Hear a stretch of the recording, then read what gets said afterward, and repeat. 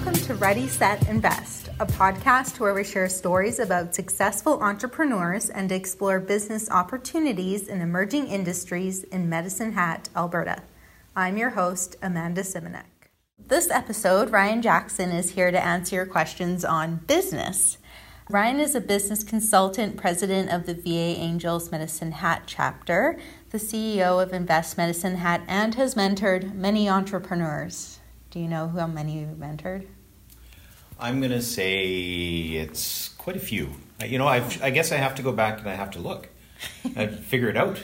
But yeah, it's been quite a few. Informally and formally, I guess, right? That's the difference. Oh, yeah, because you were at the college for a bit, weren't you? I was, yeah. I was the entrepreneur in residence, the inaugural entrepreneur in residence at the Medicine Hat College 2013? Oh. 2013, 2014.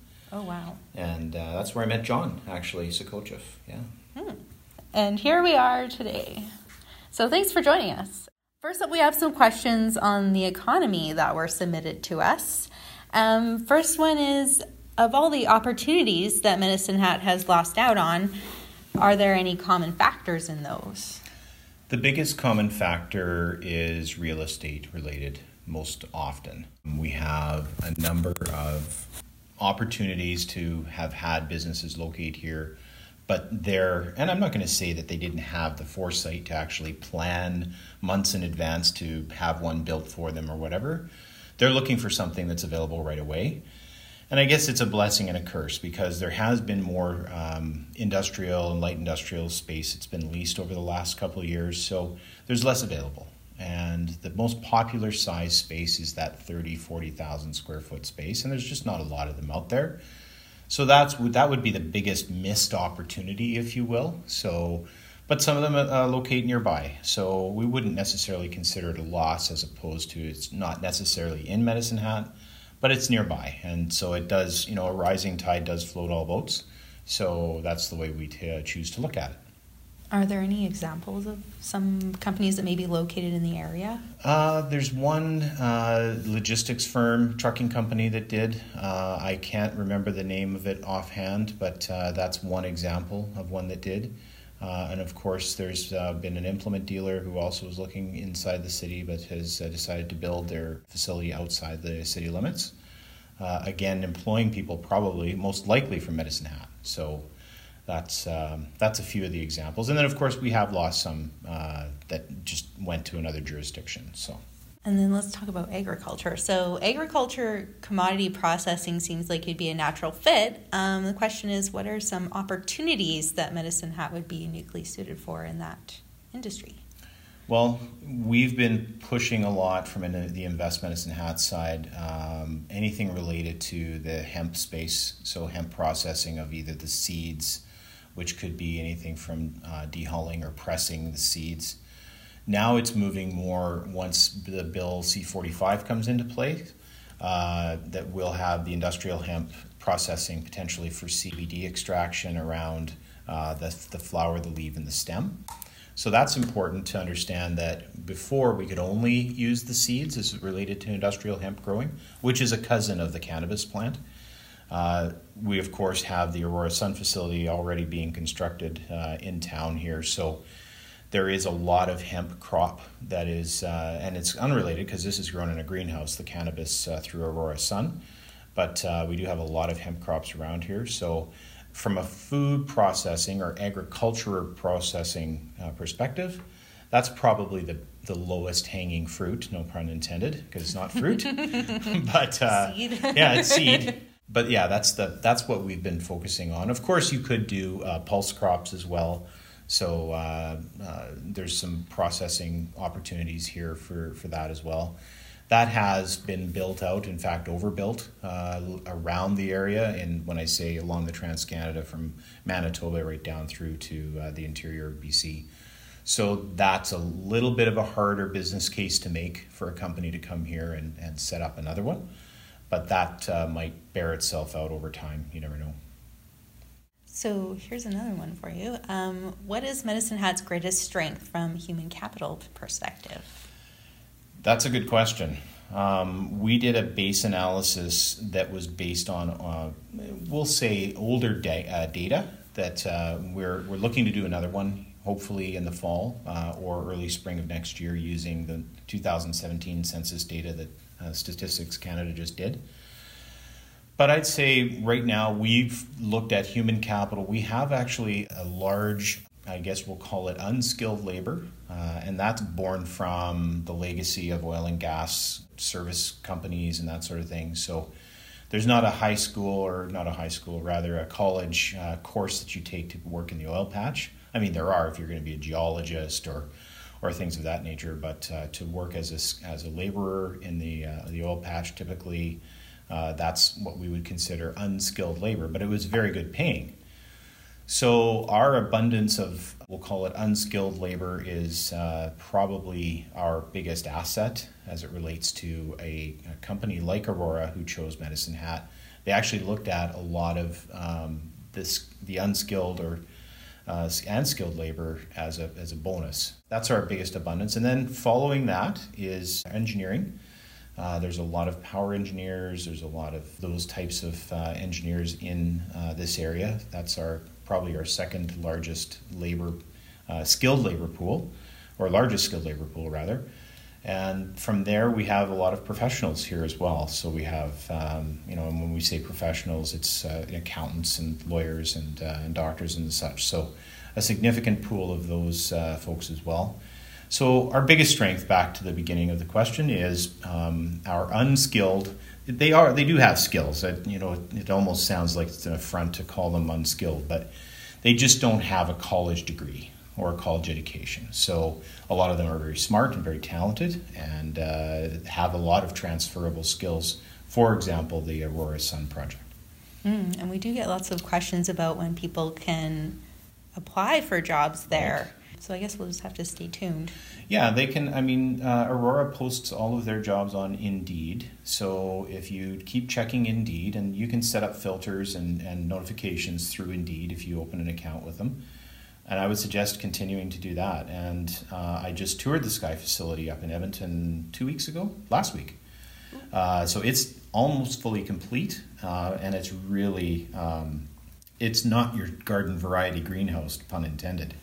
It's very much a high-tech pharmaceutical not hospital grade, but pharmaceutical grade facility that is very sterile in the grow rooms.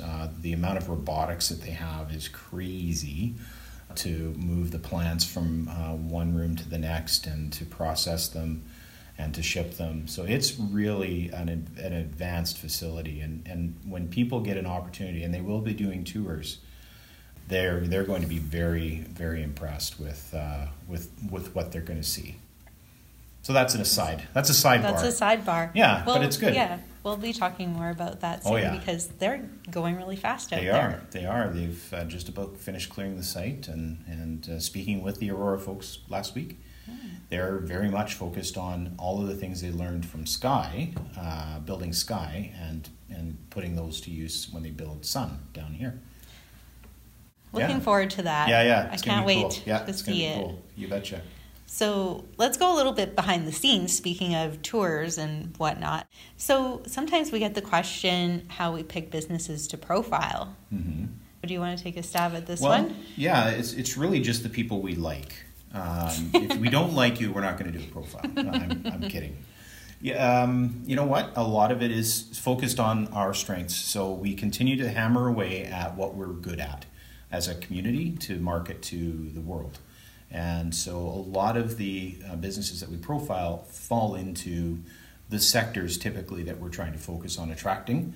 Because if you're seeing someone that is in a sector in the market you're looking at, and being successful and thriving, you're going to, take a closer look at that, because we're humanizing it essentially, as opposed to saying we've got so many hours of sunshine, so many roads, so many park trails, blah blah blah, which is great, and it's important to have people that you want to move here be happy with their after work life. But a lot of it is focused around that, and a lot of people now that we've been doing this for a while, or that you've been doing this for a while, have asked us to profile them. And we're happy to do that too. It doesn't necessarily have to fit in the certain sectors that we're focusing on, but we're happy to, do a story about if you're doing something cool, even if you're doing a new gluten-free cookie. It's, Ooh, I'd love to write about that gluten-free cookie. Exactly. Whatever. Yeah. It's something that just, if you want to tell your story, we're happy to tell it for you. Yeah. So, yeah, tell Amanda to come and interview you. That's how it happens. That's right. You can send me an email, or right. on our website there's a contact us button. Yeah, it's a contact us button. Is it really? It's at the bottom of the page. Are you sure? I'm sure. Okay. All right. And then, so another one that's kind of behind the scenes is we do talk a lot about downtown development. And we are downtown. We're located at the Compass Building right by Inspire. Yep. It's a great spot. It is. And Station, too. And Station. Yep. We've got a lot of great coffee right there. The restaurants, the beverage. Can't forget about Valhalla. They're down the road. Valhalla. And, Shut Up and Wear It. 2E10. Yes, across the. I think so. They have great noodle bowls. Oh yeah, Vietnamese, right? Vietnamese. Yeah. There's like 3 restaurants on our block. 2nd Street is happening. The 600 block of 2nd Street is where it's at. Yes. No question. But anyways, we digress. Yeah. Sometimes I get asked how are we involved with downtown redevelopment, and the thing is, we aren't really. Not really. Well, not as it relates to what the city wants us to do. We're out targeting businesses to move into town to set up shop. I think maybe just by virtue of the profiles that you write and some of the things that we do, we probably do put focus on certain businesses that are located downtown. But not to sound political, but our mandate isn't to obviously focus on the revitalization. I think they're doing just fine, quite frankly. And that's the job of the CCDA. That's what their role is to focus on marketing the downtown folks that are already here, the businesses that are here. As far as the revitalization, what City Council from maybe 2 terms ago have done or started with some grants and low zero interest loans really is what you see today as a result of a lot of that.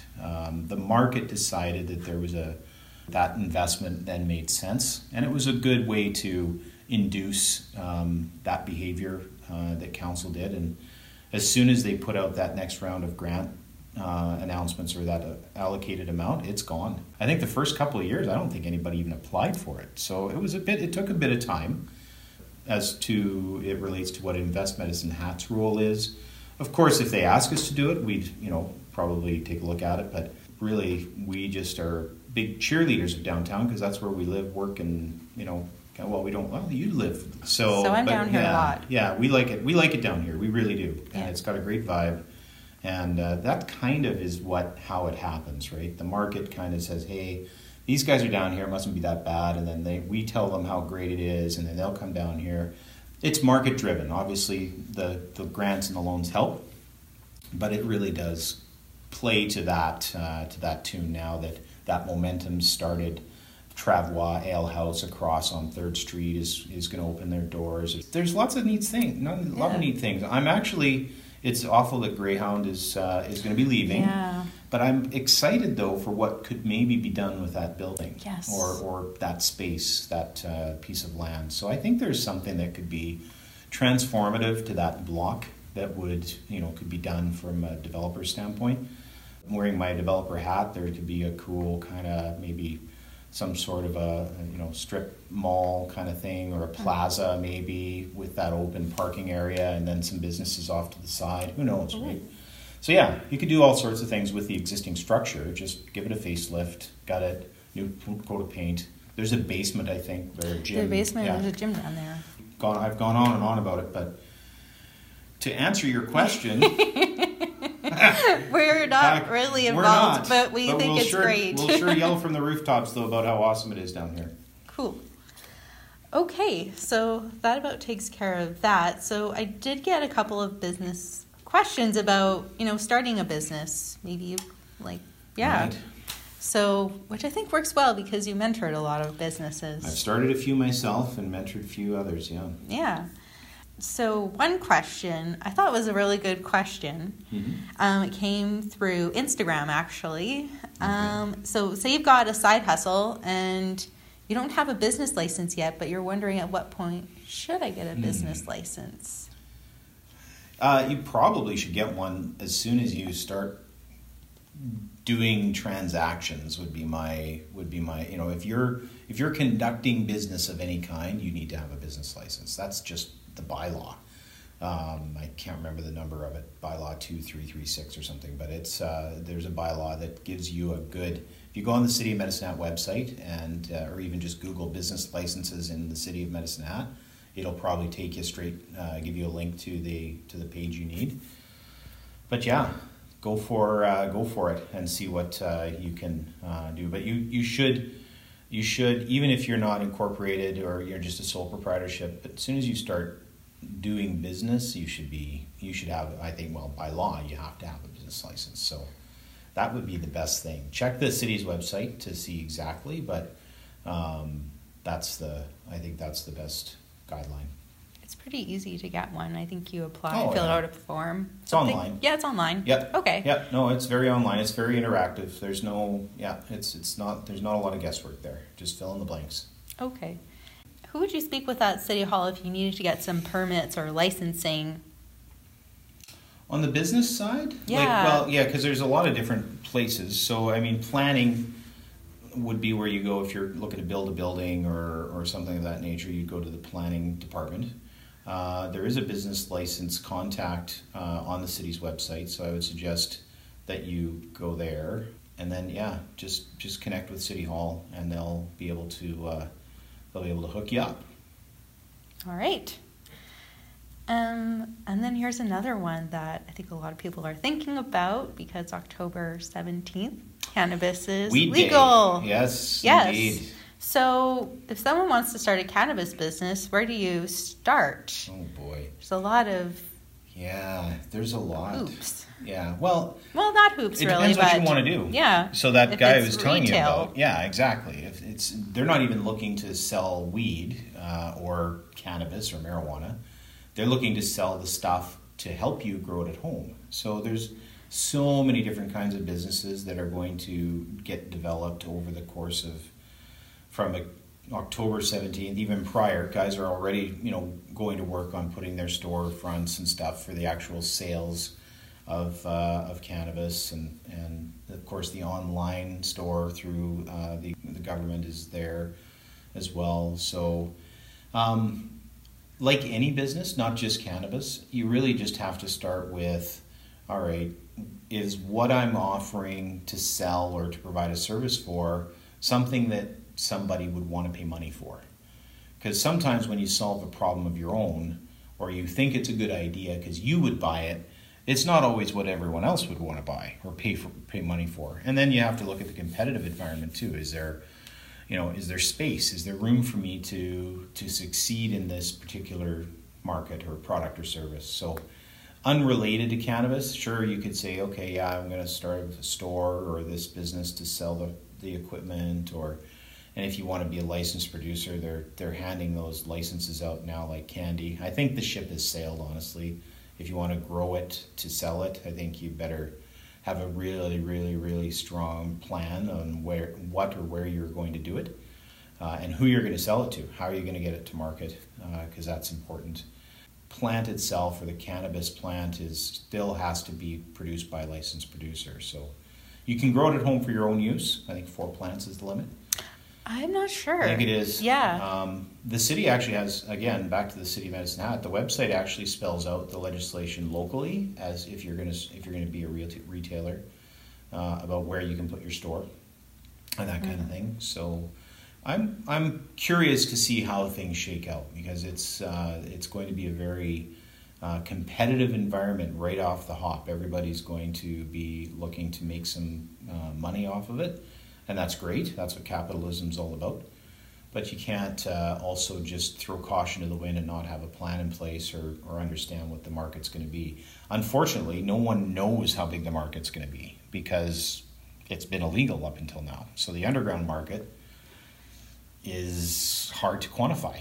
I mean, we can guess, but it's going to be different. So to answer your question, the cannabis, if you're going to open a cannabis-related business, I would probably do a lot of research around what your particular product or service is going to provide to the marketplace, and make sure that there's enough there for you to make a living off of. Short answer. Long diatribe to a short answer. Yeah, we could almost do a full episode on cannabis businesses. We could, and we probably will, right? Mm-hmm. Or you should. Yeah. Is there any question you think someone should have asked but didn't ask you now that we have you in the hot seat? You know what? There's we're getting a lot of questions from outside of the city, from other towns, asking us what we're doing and how we're doing it.